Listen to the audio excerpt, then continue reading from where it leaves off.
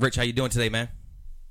Pretty good, man. How about yourself? Hey, doing good, doing good. Welcome to a special BNY podcast. Sometimes just I like to do just one-on-one conversations with individuals doing great work in the community. Today I got Richard Sinek with me, creator of Visionaries Audio Drama. How you doing today, sir? I'm doing good. Taking everything that's thrown at us with this pandemic and all, but taking it day by day. And family's healthy. I'm healthy. I got the rose-colored glasses on today. Hey.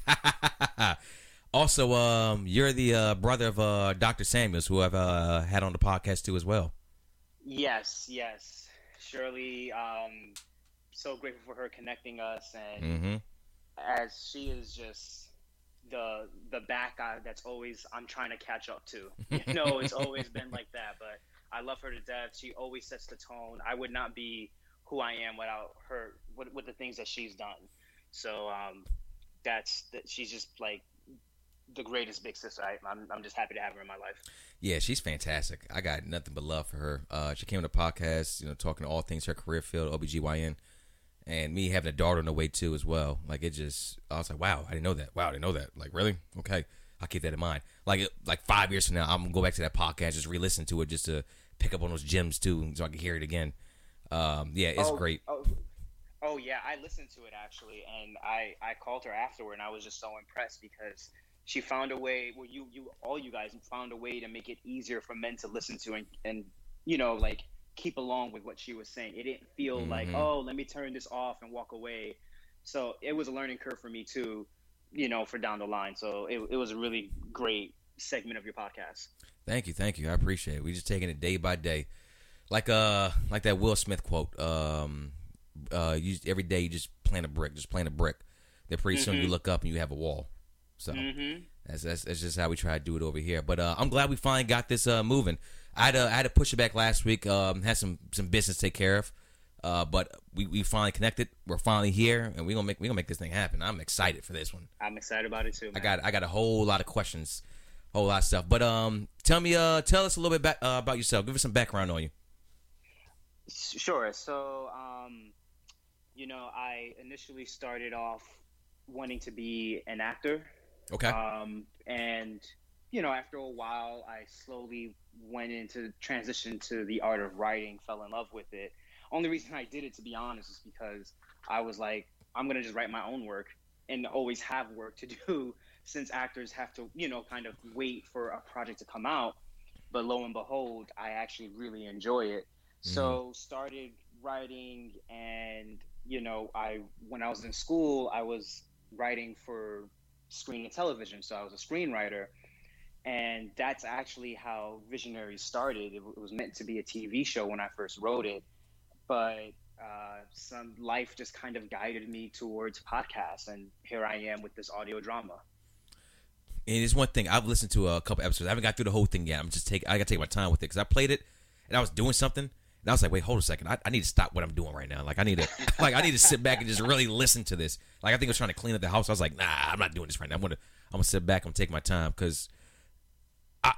We'll get into this a little bit later because I got a few other questions to ask you. But for everyone out there, it is so it's cool. It's cool as hell. Like just listen to the sounds and how you placed everything together with like a horse trotting and the voice work you got. We'll get into that a little bit later because I want to ask you a few things first. But it is an amazing product you have there, and I'm excited for your future. I appreciate it. Yeah, 100%. Thank you. Yeah. So you're in New York. Yes. Talk to me about New York. What's going on up there? New York. So we were the epicenter back April. I saw everything come to a grinding halt. It was nothing I've ever seen before. I've never seen New York that quiet before, to be honest. And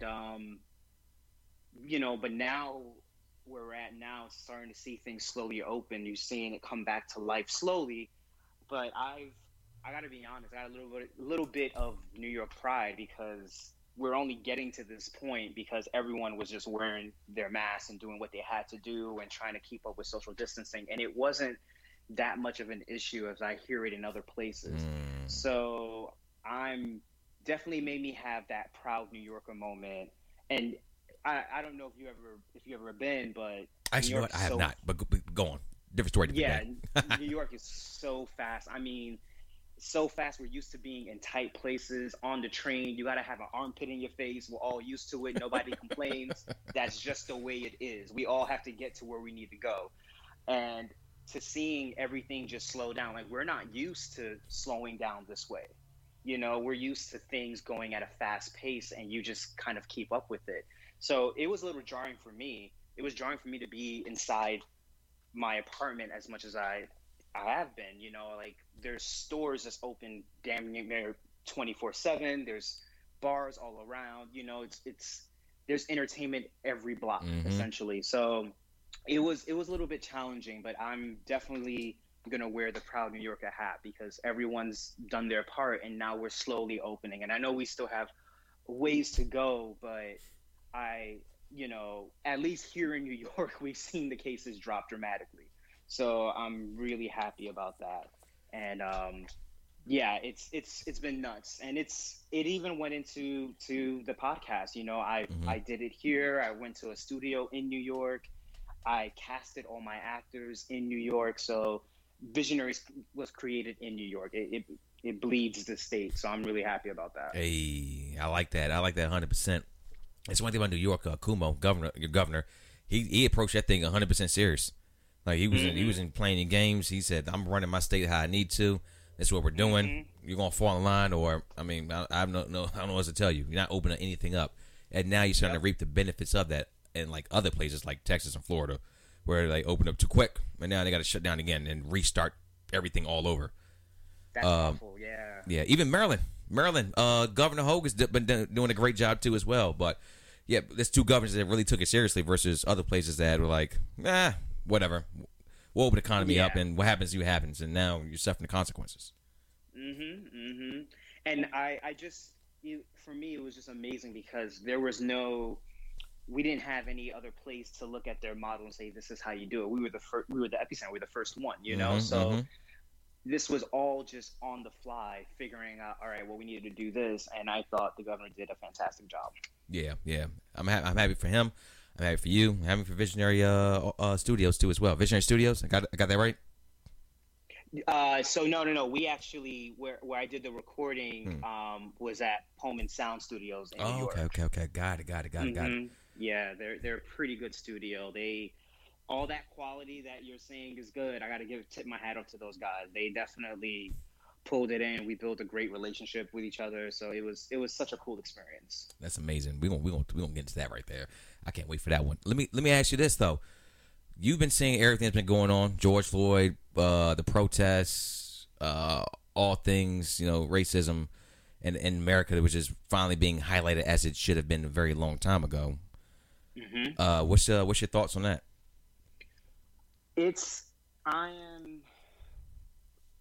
I'm optimistic, to be honest with you. Okay.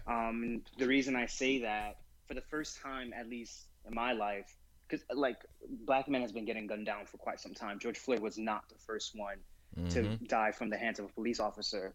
So, but for the first time, I had people, my white friends, reaching out to me. I even had two actresses reached out to me, and just to see how I'm doing as a black man. You know, how am I feeling? And then the most important thing they asked was, what can I be doing to help out? And to their credit, they already were doing it. I would see them on social media. They're trying to educate. They're posting articles. They're sharing articles. They're doing everything they can to support the Black Lives Matter movement. So I just pretty much told them, keep doing what you're doing. You know, that's exactly what we need.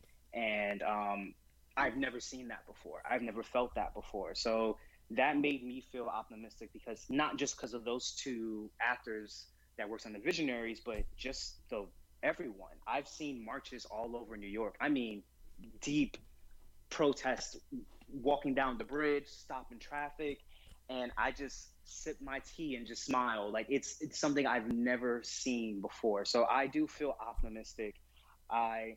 And I think we're also seeing a chain reaction of, now there are a lot of people who, whether you want to say it's their privilege or if they have a racist mindset, sometimes I think the two are intertwined. They're kind of exposing themselves.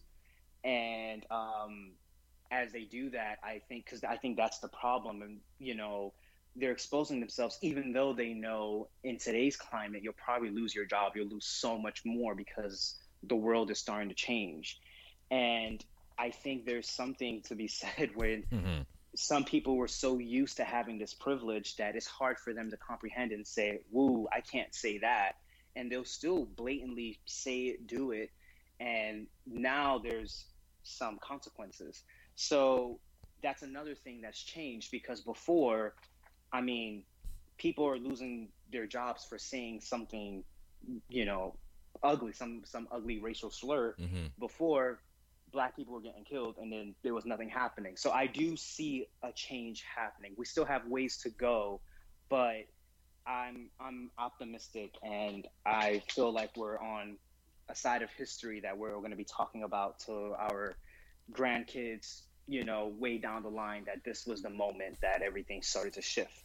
2020 is a whole history book. Yeah. It's I mean, and we're not even talking about the pandemic. Like, that's yeah. so much is happening. So yeah, I agree with you. 2020 will be a history book on its own. Yeah, don't forget we almost had World War III, and Australia's on fire too as well. I feel like it was so long ago at this point. God, it's one thing you said that was really interesting, that you had a lot of your white friends reach out to you. I've had the same exact experience. They just ran, not no one provoked, no one said, "Hey, reach out to Rick." They just hit me up and called me, all sorts of texts, and we talked. Even individuals that were against Colin Kaepernick and what he did, they're now starting to come around too as well, and realize that the man was just trying to stand up for, stand against police brutality by taking the knee. Yes. And everybody's starting to see things like that now. It's like, what? It's funny. Martin Luther King. Everybody loves him today. Everybody loves him today. Back in his day, the man got beat left and right, called all sorts of racial epithets, and he was also killed. Yes. Now they hold him in such high regard, and I think they'd be the same thing as far as Colin Kaepernick too. But as far as back to you, I really love to hear that the same thing you experienced, the same thing I'm experiencing too, because I have optimism as well. I feel like we're highlighting the issue. We're going to continue to highlight the issues, and we're going to make sure that we all can find a way to peacefully live together as human beings should. And it warms my heart that you saying you hear the same thing, because, again, it's not just me and my few friends or people that I know. It seems like it's just spreading all around, and that's how it starts. I do feel like the wheels of change are in motion, and I don't think it can stop. I don't think it can go backwards. It can still have a long way to go, but I think it's already on that journey. So I'm really happy for that. It makes me more optimistic for what's to come later in life, Yeah, things have changed, and there is no going back now. And if you're stuck in the past, or you feel a certain type of way, like you said, I'm glad it's being highlighted. People getting fired. Amy Cooper up there in Central Park, New York. Yeah, called the cops, put on that Oscar performance, and try to get this man arrested. Cops are these days, could have got him killed, but he recorded everything, sat there, and then exposed herself, and she got fired from that too as well. And I was happy to see that. So yes, people are aware. People are, yeah, exactly. People are aware. People are see the issue, and one of my favorite movies is Inglourious Basterds. I love that movie. Oh yeah, one of Tarantino's best, I think. Yeah. At the end of the movie, Christopher Waltz's character, he went to remember he went to go to, spoiler alert for everyone out there that hasn't seen it. I'm sorry if you haven't seen it by now. I apologize. His character he went to go to America, but Brad Pitt's character was like, well, all right, but first it's something we have to do here. That he let the whole world know that this man was a Nazi. Yes, and I love that. Yeah, so things that we have the timestamp everything we're doing now, everything, because years from now people are going to try to clean up history. Gets whitewashed all the time, but we're not. It's up to us, our generation, even more so than the older generation. It's up to us, you and me, to make sure that doesn't happen. History's told the way it is, and that we're not reinventing, but we're just here to document it properly as it should be. That's probably one of an argument can be made. The reason why everything is happening at this time too is the age of social media. Now you just like once it's on there, it's on there. You're Mm-hmm. not taking it down. Mm-mm. And it will follow you. I even have a personal story with that. So when I created Visionaries, this was my. We'll go deeper into behind it, but this was my way of trying to combat racism. And as I'm releasing season one has 5 episodes. So on the eve of Mm-hmm. releasing episode 4, and I believe that was Mother's Day, so Sunday, I wake up to my Instagram account full of DMs. I'm being bombarded with messages. Turns out one of my cast members got exposed for making saying racial slurs Oh. on an app. Mm. And then then they're like, I'm employing this man. How can I do this? Now, obviously, this is all news to me. I did not know this when I hired this man. Mm-hmm. And the frustration I felt like this was an agent of hate who infiltrated my project, who I brought to my home for rehearsals, who I gave food to when I had a wrap up party to celebrate the success of finishing season one. And the whole time he had these dark intentions and hateful intentions hidden within. And now, he obviously he lost his job here, but I don't think that's something that would ever be whitewashed. I think that will always be there, and it will always exist on the internet. So I'm as much as it hurt in the moment that I couldn't catch this man before because everything was recorded, everything was done, everything was mixed and mastered, everything's baked in. There's nothing I can do to remove him from the first couple episodes. I'm just happy it happened in season one and not season 5, where the whole time, here's this man who obviously just is a racist guy. So my point is that I think we are in this age where it will be hard to whitewash because we know that's been happening forever at this point. Everything being whitewashed, even from what we were taught in school. I didn't hear about Tulsa when I was in school. I learned about that outside of school. So I think I'm happy that for this age, it would be a lot harder for anybody to whitewash. Once it's out there online, it's out there online.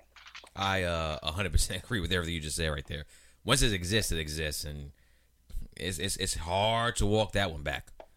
How do you come back from being a racist and people know you already said what you said in your heart?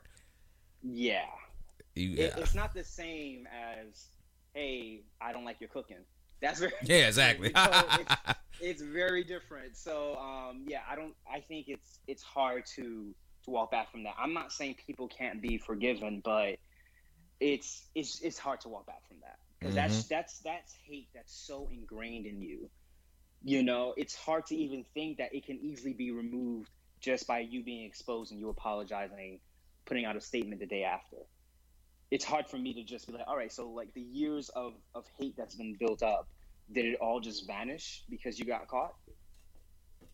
Yeah, that's like what it is. I got caught and I apologize, and you see the crocodile tears, all that. That's, yeah, you know how the game goes at this point. But yeah, it doesn't. It's there. It's there. You said exactly who you are, and you're gonna get even. And one thing about it too as well is that I was thinking about the whole Amy Cooper thing. Is that even now that she got caught, like, is she really sorry about that, or is she gonna have more hate in her heart for the fact that happened to her, which may make her more hardened in the views that she holds?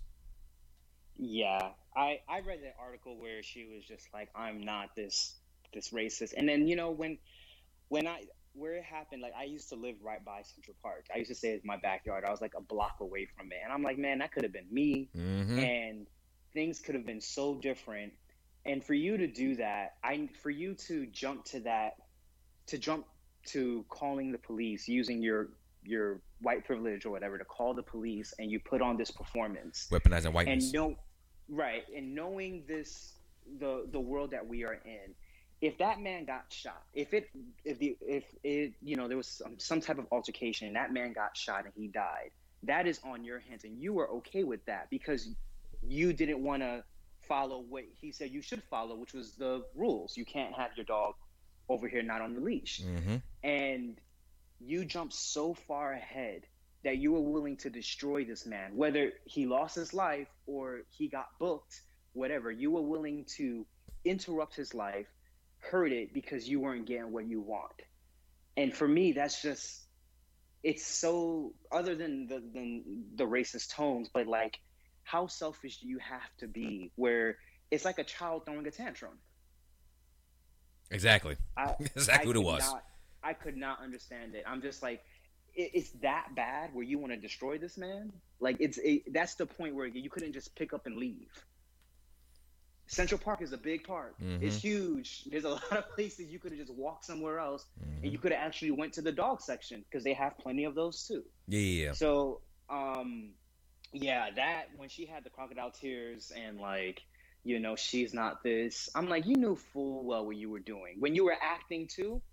When you were making it seem like you were being clubbed to death, you knew full well what you were doing, and you had every intention on getting this man arrested or even worse. And that's the scary part right there. So, my friend, I definitely want you to stay safe up there. I'm going to stay safe down here in Maryland. And, you know, even from time to time, you know, after this podcast done, I'll just hit you up just to check on you. Just make sure everything's good to go. That's that community building that we need even more now than ever. Mm-hmm. I agree, especially now. I think we're starting to see, like you mentioned with, you know, will she be, in Amy Cooper's case, will she understand that she was wrong, or will she even kind of get wrapped by more hate? And I think there's going to be a lot of people who are not happy with the way the world is going, and we're going to see a lot of violence. There was that lady, I forgot where it happened, but I think white men, she was driving her car, they came up to her car, poured lighter fluid inside. Yep, I saw that. Mm-hmm. Like, exactly. Wow. That's where we're at? It's that real. 1930 Mississippi, baby. Yeah, you know, so I agree. We do need to build this network of reaching out and making sure each other's safe. And I mean, I'm no fool. There's certain places where I'm like, nah, I ain't going there. With everything that's happening, I'm good. Because, or at least not by myself. Because there are too many weird things that's happening, and there are too many questions that's going unanswered right now.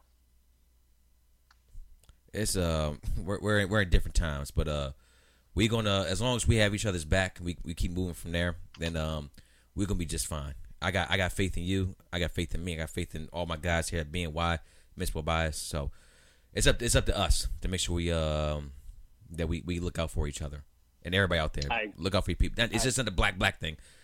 All allies, everybody, anybody against injustice, anybody. I agree.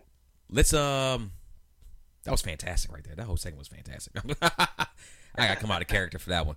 Let's talk about Visionary. I want to hear all things with your audio drama. Do you consider it an audio book? Do you consider it a podcast? Do you consider it a possible TV show? I want to know everything about it.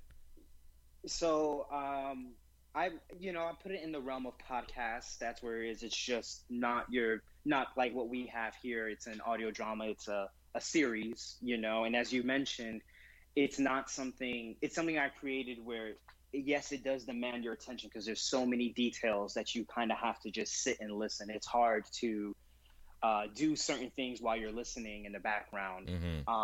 Because I wanted to use audio to create the pictures in your mind. I wanted it to be no different if you were watching TV. The only difference is you probably have to like really focus on it, and you can see and all the world that I try to create. About the story, just, you know, for anyone listening, Visionaries is a story about two different race of people, the human race and the visionary race. The human race are enslaved by the visionaries, who happen to be a superior race.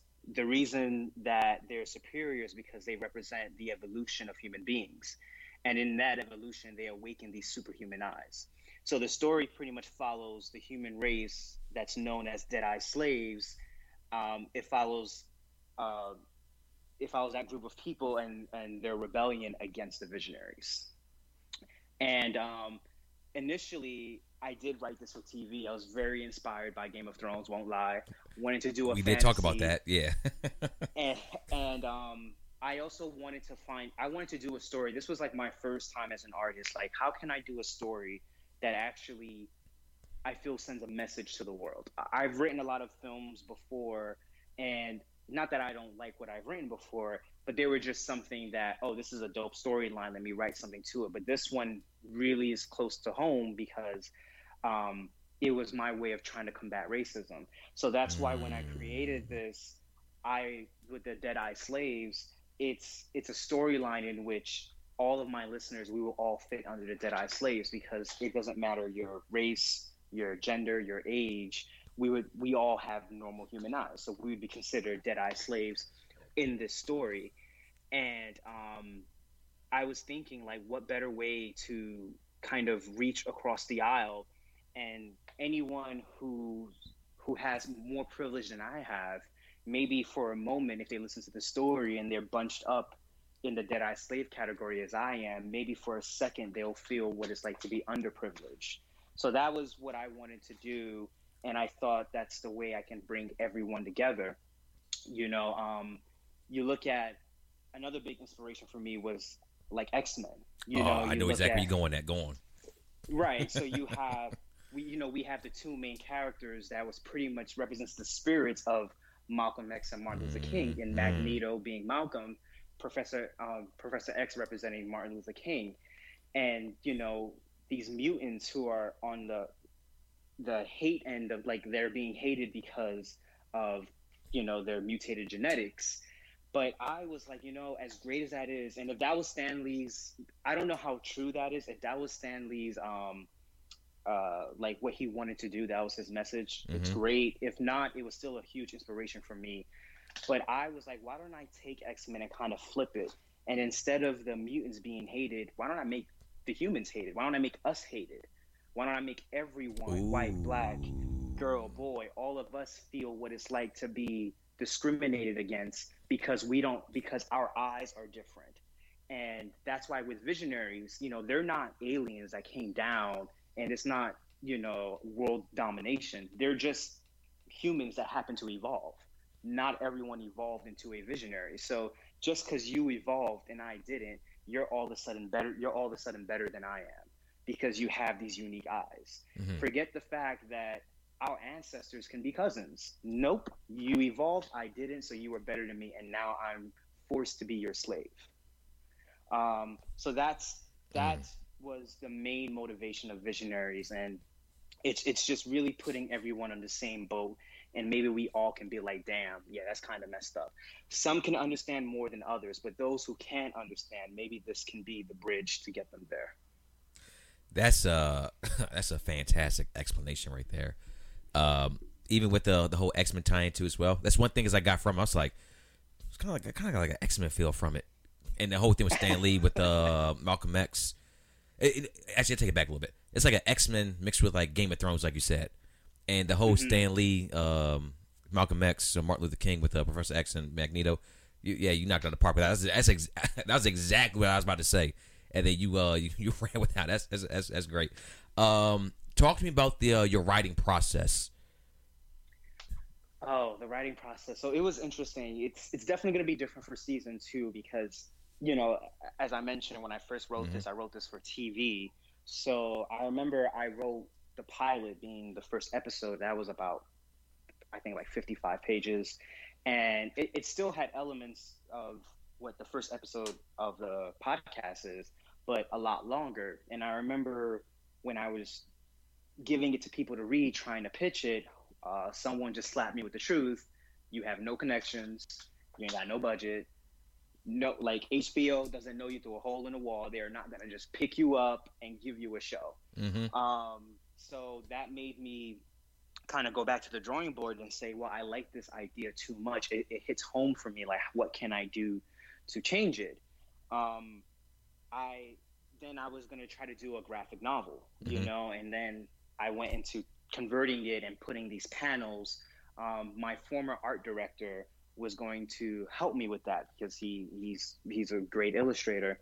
But then even then, I was just like, it doesn't get the message across, because with graphic novels, with comic books, more there's more love or attention to the visuals as opposed to maybe the story. You know, people flip through the pages, and yeah, you have dialogue, the bubbles, but it's not the same.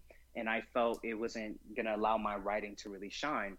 Then I had another friend of mine tell me about an audio drama, so I Mm-hmm. started listening to them, and that's when I realized, man, like if done right, you can really put your audience, you put your listener in that world. If they have the right amount of sound, if the acting is on point, if it feels authentic, you know, they can just shut their eyes and they're there with you. So I started to, you know, after listening to a few podcasts, I can kind of get an idea because I didn't go to school for this. I never written for a podcast before. I didn't even know of an audio drama, to be honest. Mm-hmm. Um, Started doing some research, then, you know, started breaking it down. And, you know, I didn't want it to be an hour. I think that's a lot for people to just sit and listen because it requires, it's not like most podcasts where you can do things in the back. Mm-hmm. This actually requires you to sit and listen. I just thought an hour of that is a little much for any listener. Um, so I, you know, I wanted to do kind of hit like close to a little less than half an hour, no more than half an hour for sure. And writing it at first it was hard, but it started to flow. You know, I was able to extract from the first episode that I wrote for TV, but you know, it's different. Writing for 25 minutes is different than writing for an hour. So a lot of things had to change. And I haven't written the second episode. I didn't write the whole season. I just wrote the pilot. So the the writing process, it's it was one of the easiest things for me. I don't know if that's because I'm just so in tune with this project and it means a lot to me, but it was an experience, man. Like Mm-hmm. I was able to kind of get through it. The story kind of fell in place together. Um, I think a lot of that has to do with the fact that I went through three different forms of writing. I've had this story in my head the whole time. So maybe when it was time to write it for the podcast, it just started leaked out. You know, it wasn't as like I had the idea yesterday and I'm trying to write it. I've already written it for TV and a graphic novel. So it's kind of just been cooking in there. Mm-hmm. And when I finally found the right platform, for the time being, it all kind of flowed out. So it was a cool writing process. To the nitty gritties of the writing, I'm a big outline first guy. I don't move until I have a complete outline. That's my guide system. Um, Mm-hmm. Mm-hmm. I, you know, so I kind of get the outline down, and once I've done several drafts of the outline, and I just feel it has a flow, then I get into writing. I don't follow the outline word for word, but I always imagine it or explain it like imagine if like a handrail, something that you can just hold on to, and you're walking in a dark room. Is just something that kind of helped me move forward in this dark room of this story and put everything together and make sure that I'm staying on the message. Make sure that I'm not just kind of changing and all of a sudden it went from these dead-eye slaves trying to rebel to a family piece and like two people who's like a rom-com, you Mm-hmm. know. Mm-hmm. So that's my way of writing. I really like to outline it enough where I can just kind of move forward and have the real creative fun stuff happen in the process of writing. You know, while I'm hearing these words and I'm putting it together, how the character says this, how they talk, you know, do they say long sentences, do they keep it short? Everyone is just very different based on their character. Talk to me about the characters and tell me who your favorite one is. I'm putting you on the spot here. Characters, you know, everyone, I try to make them all different in their own right. And you know, like uh, the main one of the two main characters, without you know spoiling it too much, there's Grayson of the First Blood, who is a visionary. However, he has human eyes. He was born with human eyes, even though he came from visionary parents. Mm-hmm. And then you have Radon of the First Blood, who's the Archseer, and he is the leader of all visionaries. Typically, when you are born from visionary parents, but you have human eyes, you're treated very badly. Mm-hmm. You know, they look at you not as bad where you'll be a slave, but you're considered deformed. But because he's the brother of an Archseer, and because he's part of the royal family, he has the privilege of not feeling that. So that was the main thing with his character. I want to create someone who, even though he looks like all the other humans who have slave chains on, the only reason why he doesn't have one on is because he has privilege. And Radon, who is the just your typical visionary, he has the eyes, he has the mantle, he has the power, he's the archseer, and how he views Deadeye slaves. So that I just want to have two counterpoints: one person who has power with just because of privilege, and the other one who has it because he just has it. And you know, they're both brothers. They both have different views. Their views clash often, but it was nice kind of flirting with the two and being able to cover a lot more with their complete different views. And my favorite character, I'm a fan of, there's like certain generals who come in, because there's 5 different cities on this island that's called Vision Rock. This is the home of visionaries, and there's 5 different cities. So one of my favorite cities is like Sun Rising. That's the home of Sun Warriors. Greystone is the home of Greyborns. Those are like my favorite cities. So I would say General Loken and General Price are probably my favorite characters, just for what they stand for. Not everyone treats human slaves the same. You know, if some people are nice or some people don't agree with it, but unfortunately it's the system, so they have to abide by it. But that's what I meant by everyone's very different. It's not just black and white, like all visionaries treat humans the same. Kind of like life. Yeah, pretty much. I am trying to make this, even though it's fantasy, I am trying to make this a copy of it, because that's the only way we understand it, you know? And that's what I've always learned in my writing classes. Like, we don't go to the movies or we don't watch TV to just watch a boring replica of life. No one wants to see someone just doing a 9 to 5. They get yelled at their boss, they come home, have a beer and go to sleep. That's boring. But we still want to take those realistic elements and just heighten it. So that's what I want to do. Take life as is. We all treat people differently. Everyone has their different views, but heighten it. Oh, wow, there's slaves. Oh, some people have superhuman abilities. You know, there's a rebellion going on.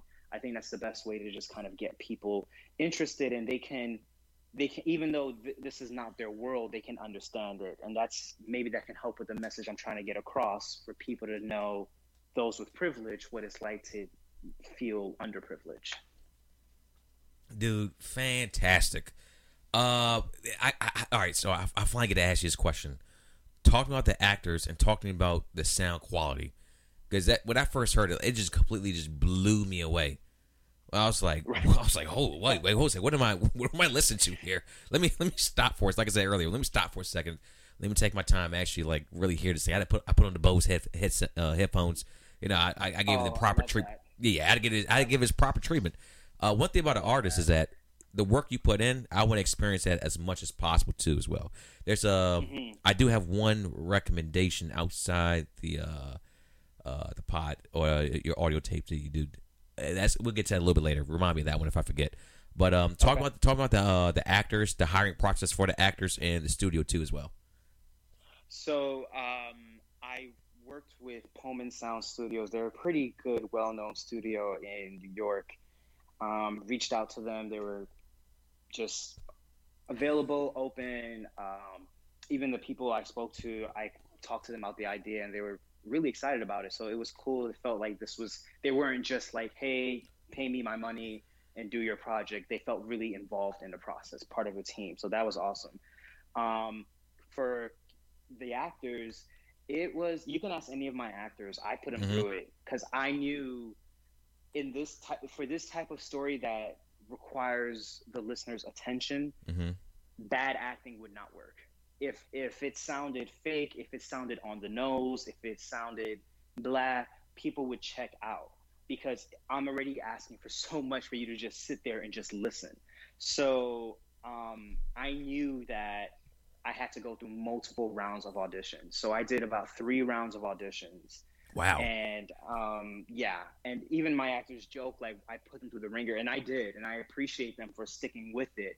But I just knew this project wouldn't work. So the rule we had on set during production was this is just like theater. You know, in film, you can do multiple takes, have a Right. bad one, do another take, you get in. But in theater, you're out there in front of your audience, you got to nail it right there. Mm-hmm. So what a lot of theater actors have to endure is rehearsals. So we had a whole bunch of rehearsals for about a month and a half. I had actors in my apartment coming in and out. It was almost like a 9 to 5 job, like coming in and out, trying to get them prepared because I had booked the studio for about 5 days, and we had 20 hours to capture the entirety of season one. And you know, this was something that I pretty much got the money, you know, saved the money on my own to do it. So I wasn't in a position, excuse me, I wasn't in a position to for it to like carry over, and we have to do a little more studio time. So we had to aim for perfection as much as we could in that moment. So I told all the actors, like, look, you guys have about 3 takes to get it right, so I can move on to the next scene. Because when I break it Wow. down in time, we got to move quick. So the rehearsals really helped. I casted these actors myself, and I was really happy with who I was able to pick, because for me in my casting process, I need to see not only who has a talent, but can you take direction? Because you can have talent, but ultimately you might be only seeing the story from the perspective of your character. Me as a showrunner, I'm seeing it as everything. So I need to know, can you trust me and take direction? Not saying that your choices, your acting choices wasn't good. It may not fit the story we're telling right now. So that was one of those things that was really important to me. It's not only do you have the talent to act, it's can you let me guide you and lead you? And I didn't have any issues with the actors I brought on. It was great. You know, they showed up. We had a great time, but at the Mm-hmm. same time, it was professional. We were like hot knife through butter. It was an amazing experience. How many actors total? Total for season one, I believe we had 17 actors. Wow. Yeah, so definitely had to break that up. And you know, like some people would have to be there at 9. Somebody call time won't be till 1. We just had to make sure by the time it was 1, I needed my actors to be there, and we were ready to go into the studio and bust these lines down. Okay. Okay. Talk to me about this. New York actors. How does that whole process work? Like, how do they get found?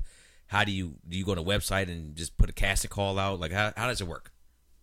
That's what I did. So I went to Actors Access and I put out an ad, and just, you know, you describe, you know, you what you're looking for. So for Grayson of the First Blood, looking for this male, you can go into physical descriptions. I personally did not go into physical descriptions because the whole point of the story is we're all on the human race side, right? I didn't want to like slaves are this race of people or this race of people. Mm-hmm. It's meant to be diverse. So I did not describe any physical features. It was just breaking down who the character is. Looking for Radon, an insecure man full of power.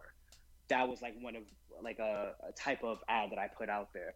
So I wanted everyone to come. You know, my goal is to have this project be as diverse as possible. I'm hoping even for season 2, now that we have a name, have even more people of color who join on, because I just think it will pop up a lot more on people's radar, because I haven't had that much work at first when I first put it out there. So so you put the ad out, and then I booked a room, and I think it was like from maybe like 11 to 7.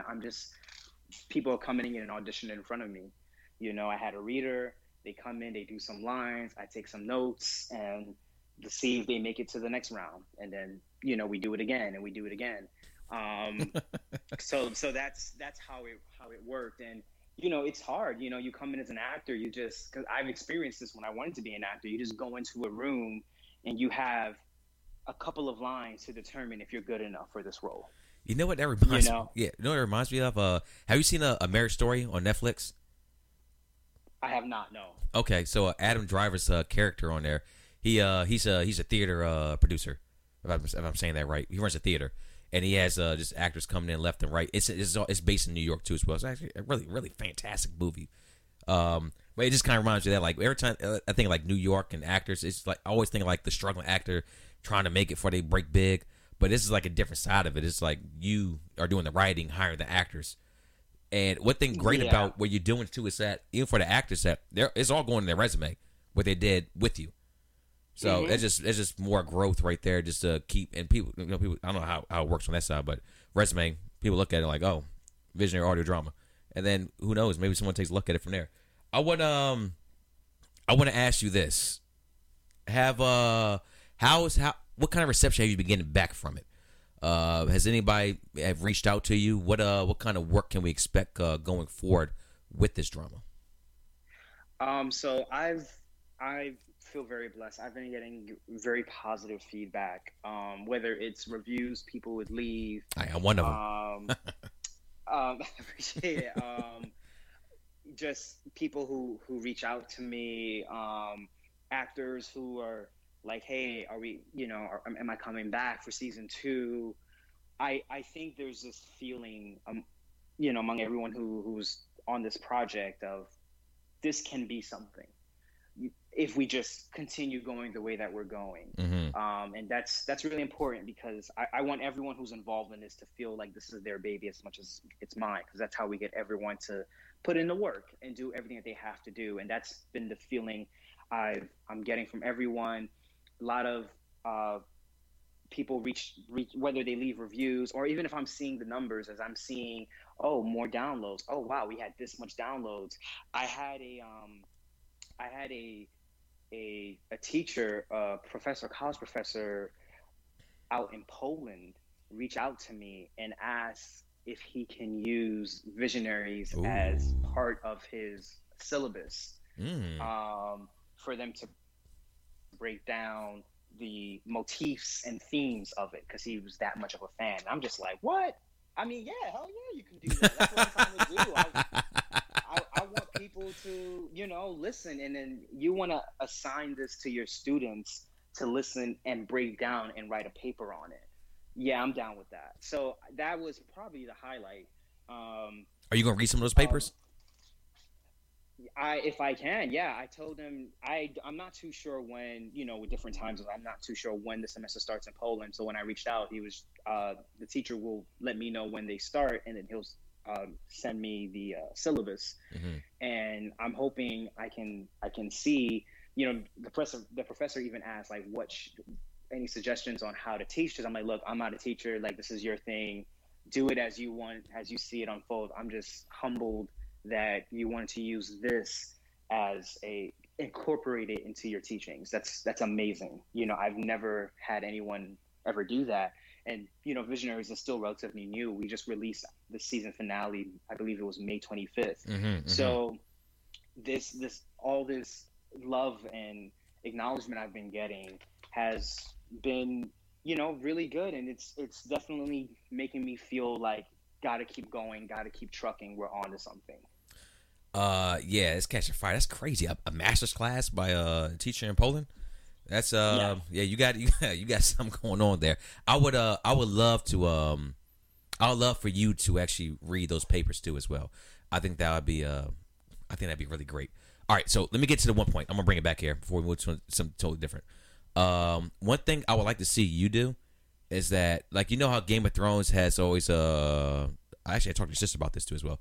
They have like a Talking Thrones segment where they sit back and actually talk about the episode, or Walking Dead. They have like a Talking Dead where they talk about the episode after it happens. Maybe you could do something like that too as well, where after the episode, maybe it's like I don't know, it ain't gonna be anything crazy, like 10, 15 minutes of you just talking about the episode to somebody, and they just ask you questions and just going from there. They get your perspective on every single thing from there. I don't know if you had the idea or not, but just out of curiosity. Right, I did have that idea. I got inspired when Game of Thrones was doing it, because I would watch them every time the showrunners would break down everything that went into the episode. Especially one of my favorite episodes, Battle of the Bastards. I'm like, I gotta sit down and see how they captured this war scene that made me feel so uneasy just by watching. I feel like I was on the battlefield. So I completely agree. I think it's just one of those things that even with Game of Thrones, though, if you go back to the earlier seasons, they didn't have that in season one. I Mm-hmm. think it's one of those things when you kind of get a feel and you start building enough of an awareness, then it kind of comes out. At least that's what I was looking at it. This is the first season, still so much to go. I still have so much to learn. I just kind of want to get a little more under my belt and kind of get a feel for the audience. I was, when I first released this, man, Ricky, I was so nervous. I was just like, someone I can get either it. say, this guy's a nerd. This is, like Wear that as a this badge of doesn't honor, baby. work. It was just I've never released anything like this before. Mm-hmm, So I mm-hmm. think my approach was just like, let me take it one step at a time, complete this milestone of releasing it, because that's big on its own, right? You release something that came out of thin air, you turned it into something and you put it out there. So I hopefully with season two, and we're seeing how things go and we're easing in and Visionary is becoming a little more familiar in the podcast world, I definitely want to look into doing these little small segments and just explaining, what happened. Even just all different type of views, from writing, the process, because I do think people like to know things like that, especially if there's Mm-hmm. anyone who wants to get into it. And I am all about sharing knowledge. I'm not one of those who like to hold it to myself. So Mm-hmm. if that's something that can help, because I know when the showrunners did it for Visionaries, it helped me. I mean, for Game of Thrones, excuse me. When the showrunners did it for Game of Thrones, it helped me get a better understanding. So yeah, that's definitely in my mind. Hey, it's your creative process. You do as you need to. You're the director. You feel whatever's best for you, go ahead and make it happen. But I would definitely love to hear you. Whenever you as awareness is building, like you said, that you when you want to do it, you drop it, and I think people will really really love that. To be completely honest. Let me ask you this: are you working on any other projects outside of the audio the podcast you have? No, this is getting 100% of my attention. Okay. Um, I've I used to do little like script consulting, so I'd help people would hire me, and I help them out with their script, whether they are just stuck with an outline and things like that. And I had this client of mine reach out. He actually wanted me. I wrote a feature film for him, and he wanted me to help write another film. And I'm just like, look, bruh, this is something that's just too. I cannot give any energy to that, because maybe if I was just writing Visionaries, but I'm doing everything. I'm casting it, I'm producing it, I'm directing it, I'm everything except recording it and doing the music. Obviously, I hired a composer, doing the art. My former art director did all the illustrations and video for me, mix and mastering those stuff. But everything else, even the sound design, like it takes a lot, editing it together. So I just don't. I kind of have to give all to Visionaries at this moment. No, I 100% respect that. Like even me with the podcast, like I got it's a whole bunch, a lot of other podcasts I would like to do. Like I like to do like a local sports podcast and all sorts of things. But my energy right now, my focus needs to be straight up on what I'm doing here right now. I don't really have time to branch out from there. Though in due time, we'll do that. But right now, I got to make sure the home base is strong and solid, and when we build from And there. secure. Exactly, and then we build I from totally there. agree. Yeah, so you see this, me and you are on the same page. Let me speaking of the same page, let me ask you this. Black art. So what you're doing right now is, I would say, it's pretty unique when it comes to the black men. Like you're doing like Game of Thrones style audio podcast tapes. This is even though you go like Lord of the Rings, whether fancy so many fancy books and movies are out there, but you really see black men behind it. Have you faced anything from there? As it, what was your whole experience with that too as well? Um, so I can't say anything happened in Visionaries. Like they weren't, I was able to put out what I wanted to do. There weren't any roadblocks by me being a black man. But I will Mm-hmm. say about black arts, and it is concerning. So when I went to my acting conservatory fresh out of college, I was the Hey. only black student in my section. Mm-hmm. And at first, I just ignored it. But as I got older and I was looking back, I'm just like, damn, like college is where you're meant to make contacts. And I made contacts. Don't get me wrong. Like, I still have those contacts. Mm-hmm. But there were times that I felt like I was on an island alone honing my craft because there were no black professors and I was the only black student. And there were certain subjects that I felt I had to keep to myself because no one would really understand. And this was at the, I was in the age of trying to figure out who I am as an artist.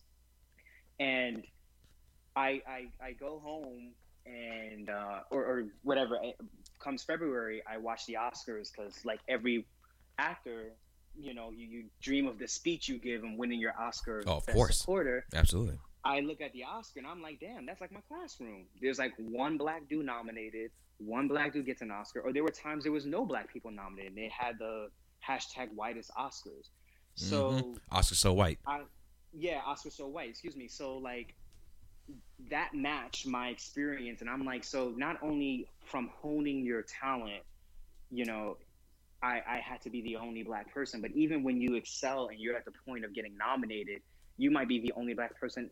Even if you get nominated, you might not even get nominated, and that is alarming to me. Like we need like black artists need more support to hone their craft, and we need more outlets to put our art out there.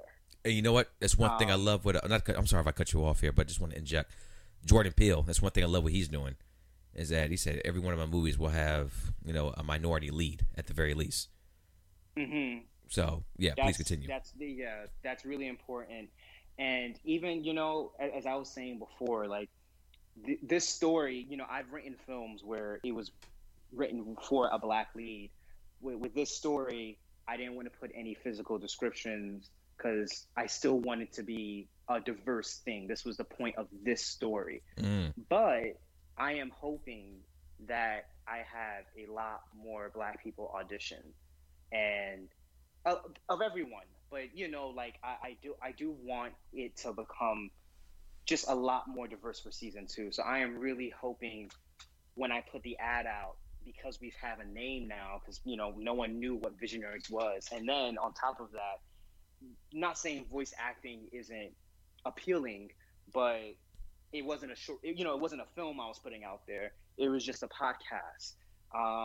And I think as podcasts is now getting popular, sometimes TV still kind of holds a weight over it. Especially since I'm trying to do a scripted series, so if someone had to pick between doing even a web series where you can see yourself and a audio drama series where it's just your voice, it may not be as appealing. So I'm hoping now that I've established a name, we can get some more people to represent some of these characters that I'm trying to put out there. Hey, absolutely. I'm all for me, I'm all for it. What's your thoughts on as far as black actors, not just locally but globally too, Hollywood? I think that it's still like, you have the Will Smith, the Denzel, Viola Davis. You're gonna have the stars really out there, and that's cool, and I love their work and I appreciate them. But I still think it's such an uphill battle. It is hard. And not to go back to what I was saying before, but even when I went to school for acting. That's why I went. I wasn't doing it on the side. This was like, I'm going to go to school for this so I can hone my craft. And the fact that I was the only black student there and there was not even a professor, I think that stunts black artists. I think it stunted me a little bit because there were certain things that I could not relate to my teachers or fellow classmates.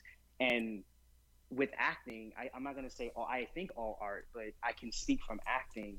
A lot of it is you pulling stuff from within, right? And how can I pull from within, or how can I be guided to pull from within if this person doesn't understand what I felt at all in this way? So it made me feel like I had to figure things out on my own a lot. And that's fine, but it's still, I think, a disadvantage. I wanted to have a mentor really bad, and I couldn't have a mentor. I think just like with Hollywood, like it shouldn't be that there are it's not that black people don't want to be artists. It's like we just don't have the outlets. and it's so hard to get through.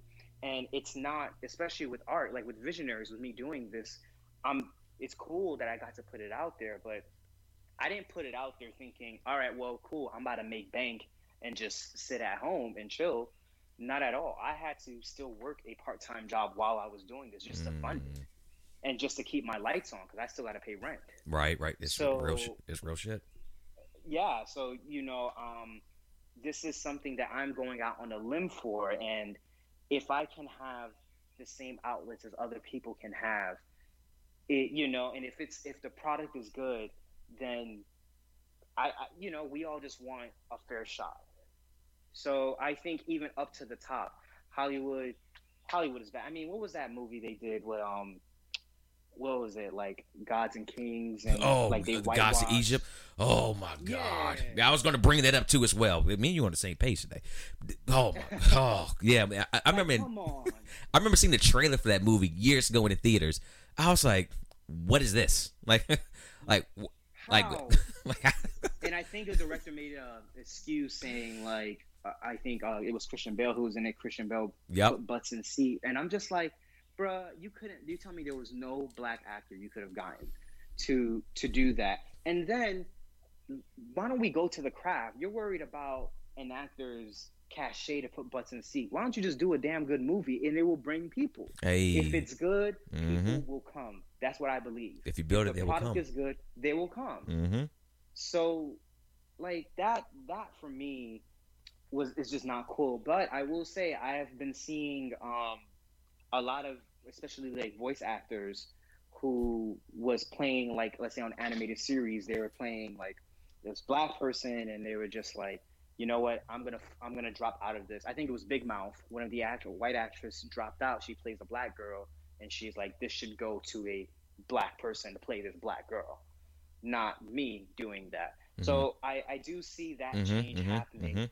And in my own way, I had to counter that change because when I first wrote Visionaries for TV, Grayson, like I had when I had to do my friend do the illustration, had dreads, had all that type of stuff, but casting didn't work as I wanted to go, and I was just like, no, I kind of have to let this go, and that was hard for me because I've had this set in my mind for a long time. But in hindsight, I do like the idea of people just hearing these voices and picturing them how they see them, but I think like if you're telling a story, if you're telling something in Egypt and you just want us to believe that, Christian Bale can pull that off, like that's not cool. That's just a slap in the face.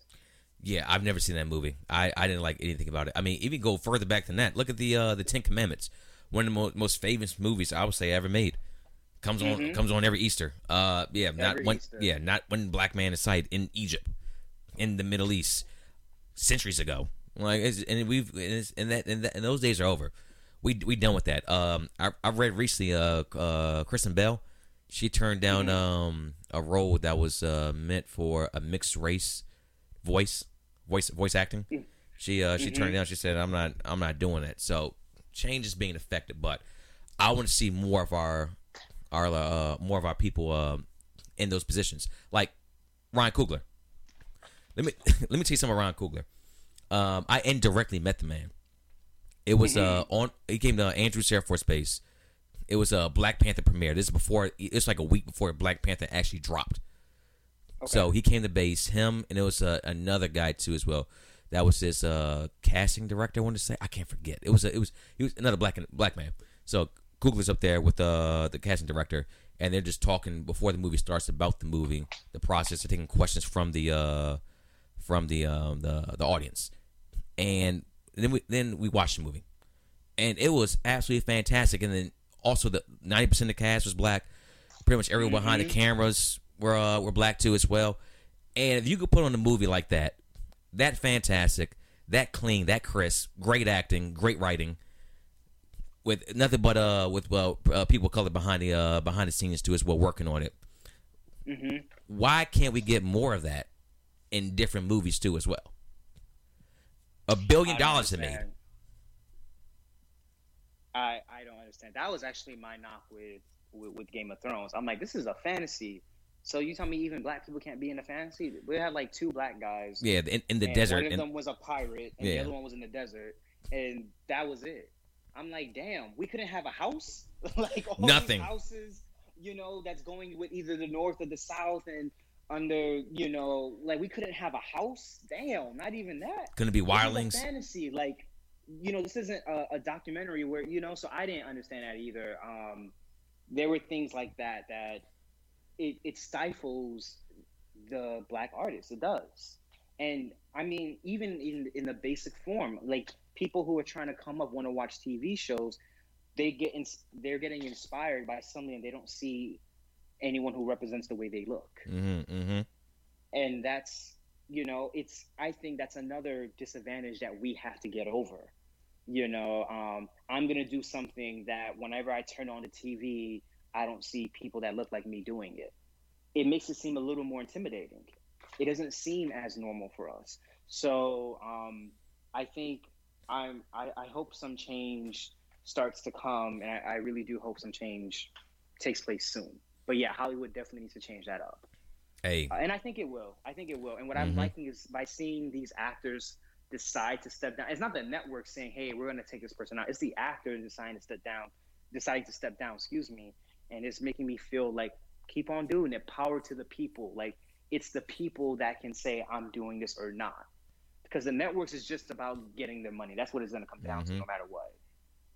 Let me ask you about networks. All right, so you yourself, you're writing a let's say you're working on a new project, and you're writing, you love everything about it, and a network comes to you that you're going to put the show on for. And they say, hey, there's some of that story right there, we don't like it. You need to change that up. How would you react in that situation? Because that happens a lot too as well. Right. I think it depends on what they're asking me to change. Okay. If you are telling me, all of a sudden you want to add this, you want to change the protagonist to a little girl that chases butterfly, and lo and behold, it's some form of nepotism, and that's your niece, or whatever. Like I'm not changing that, because at the end of the day, networks are not. It's the director who's going to fall on the sword. If something bombs, that's not you. That's my name. And I always tell people, like, that's the thing I have, that if anyone's going to mess it up, I want that to be me. I will not let anybody else mess up my name. I'll be the one doing it, because at least I can own up and say, damn, I shouldn't have done that. But I refuse to let anybody mess up my name. So I'm not going to have my story, my movie bomb because you wanted to change it up. And I'm telling you, creatively, from a creative standpoint, it does not work. The story does not work that way. It's giving more roadblocks, but because you're looking at it from dollar signs, you think it will work. So I know there's give and take, and I'm willing to engage in conversations, but at the same time, the story can't be like, it still needs to be my story. Right. Or if that's the case, I'd rather go the route I'm going now and just try to find a way to do it myself. Did I do it the way I wanted to do it? No, I wanted to do a TV show, but I still getting it out there. Like I will find a way of just trying to do it maybe on a different platform that I can actually have access to. So that's kind of my way of thinking. Never settle. Like no one was with me when I was in my room just writing, not going out because I'm trying to get this thing done. So I refuse to just let it completely change where it looks so different from what I've been working on for the last several months. And that's one thing I love about creative vision. That is how you see it fit. This is how the story you want to tell. And then every time I hear about studio interference, all that, I'm just like, God, we're never getting the story we want. You see recently with even Zack Snyder with the Justice League. It took a lot of public outcry to get his vision of how the story want to be told. It's Warner Brothers like, this movie needs to be 2 hours, no more. And you're putting someone in a box at that point. You are. The only way you get full control is if you hit, like, James Cameron can do whatever he wants. He did Avatar. Even Quentin Tarantino, like, he can make his quirky movies. No one's going to say anything to him because he's Quentin Tarantino. But if you're not at that high level, then yeah, these executive producers, the head of the development department, whatever. They're gonna put their hands all over your script. And there's this old joke I learned when I was taking this producing class. It's a writer gives the script to a producer, and then the producer reads it, and he is like, it's not ready yet. He urinates on it, and then he's like, all right, here it is, just fine. And that's kind of how it works. They can, change it up, and I know they're thinking it's what's best, but it started off as a creative project, and now you're turning it into a business model. Yep, that's exactly how it works right there. Let me ask you this: where do you see yourself in about 5 years from now? What would you like to have accomplished? What are your goals for the future for yourself as a director? 5 years from now, Visionaries has blown up, so to speak. It's gotten picking up. I'm not in a position where I need to balance working a part-time job while coming home to do my full-time job of being a director and a writer and doing everything. It'd be nice if I can just do that job by itself, meaning that there's some sort of success and it's picking up, whether it's still as a podcast, whether it transcends and not transcends, but whether it goes in a different direction and becomes a TV show. I just want what all artists want. I just want to be able to do my art, and be able to do it without the constraints of, man, I need to go clock in some hours, go to work and do this. So 5 years from now, when I started working on Visionaries, like, this is not a one season, that's it. This is something I've written to last for several seasons. And even now, as I'm coming to an end of writing season 2, and hopefully we'll start casting again soon, it's a vehicle that can go the distance a little longer. So that's what I'm hoping in 5 years. By then, whatever season I'm up to in numbers, whether it's 4, 5, 6, but it's still going. And I'm sure once I close that chapter of Visionaries, because everything comes to an end, unfortunately. We all saw what happened when Game of Thrones went on too long. So everything comes to an end, and I'm sure that can lead to whatever's going to be the next major project of my life. Fantastic. That is it's definitely a loaded question. Whenever I ask them, I ask everyone that question: where do you see yourself in 5 years too? As well, even me for the podcast, I love to do this full time. Just sit here and just interview people from all over, like the same way you do. But we also have constraints. We still got to work jobs for the time being until we get to the point that, you know what, this can sustain. This is a living model now. You brought up something interesting too as well. I want to actually touch on this. COVID. How has that actually affected you interviewing individuals to act on season 2? So I have not gotten to the point where I'm casting yet, because I wanted to, of course, write the whole thing first. See, I've added some new characters, so I'm excited to put out the casting call for the new characters.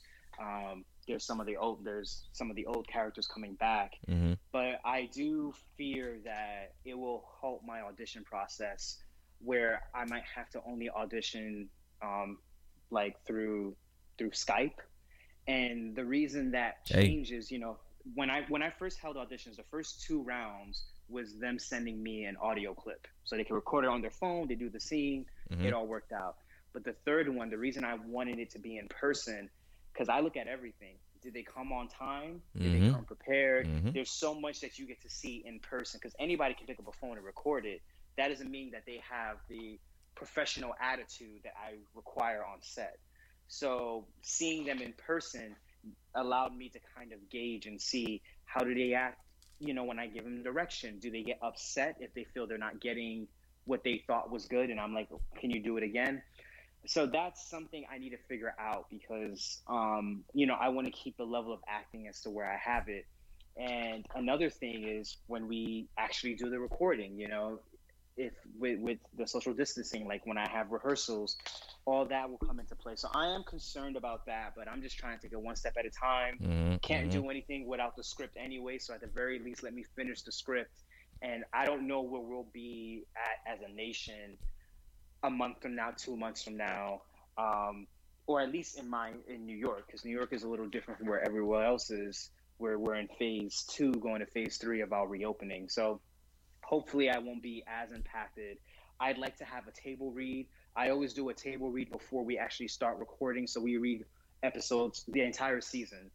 So I book a room, I bring all the actors. It's a place for us to all talk, meet each other, because sometimes not all, the actors won't see each other. You just go according to your scene. So maybe you'll come in on Tuesday, but you don't see the actors who came in on Monday. So this is my way of putting everyone in the same room. We read through the entire script. We talk about it. We get to know each other. I get to lay down expectations that I have for the upcoming season. But that, I had 17 actors last time. Now I might have a little more. So I don't know if I can do that, have that much people in one room in that close to each other. So that's how the pandemic is affecting me right now. It's definitely adding the stress of what will happen in the months to come. But right now, like I said, I'm just trying to keep the rose-colored glasses on, write this thing, get it done. And then once I'm happy with season 2 and I'm able to move on and start casting actors, then I'll cross that bridge. How many seasons can we expect? That's a tough one. It is.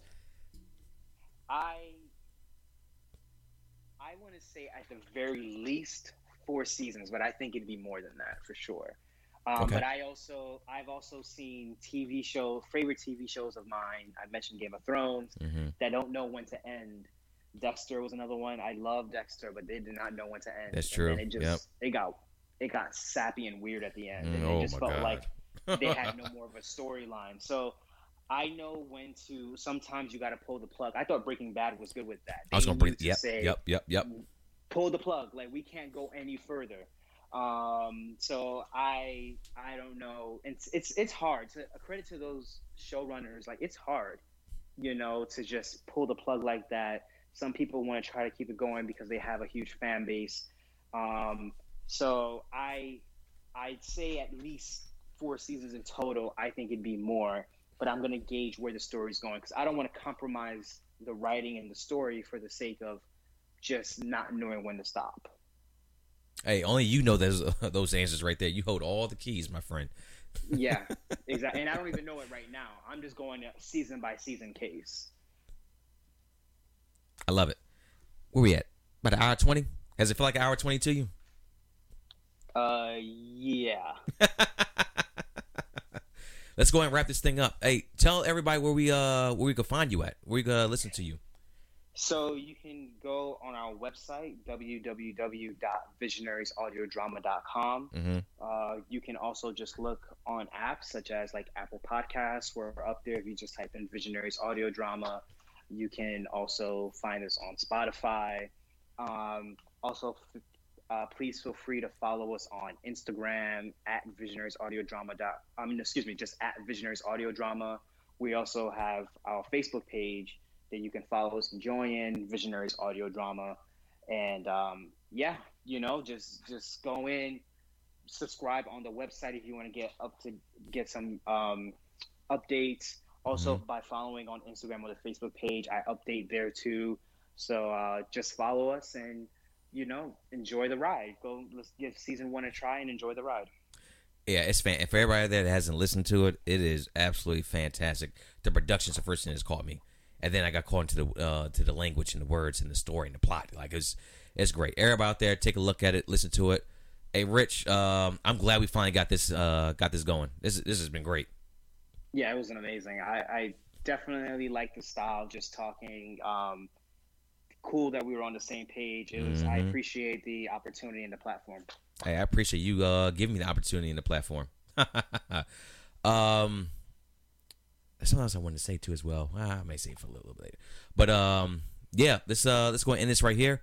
Thank you very much. I appreciate it. Oh, I want to say, when you finish season 2 and after you finish recording it, feel free, hit me up, come back on the pod. I definitely want to talk to you about it. Oh yeah, absolutely. You'll be, once it's all wrapped up, I'll definitely let you know, and we can hopefully set up another session. Hey, easy enough. All right, ladies and gentlemen, that's it for today's pod. I appreciate that, Rich. I appreciate you, and we'll catch up on the other side. All right, brother. Take care. Yeah, stay on the phone for a little bit. We'll talk a little bit afterwards, and we'll go from there. Okay. All right, cool.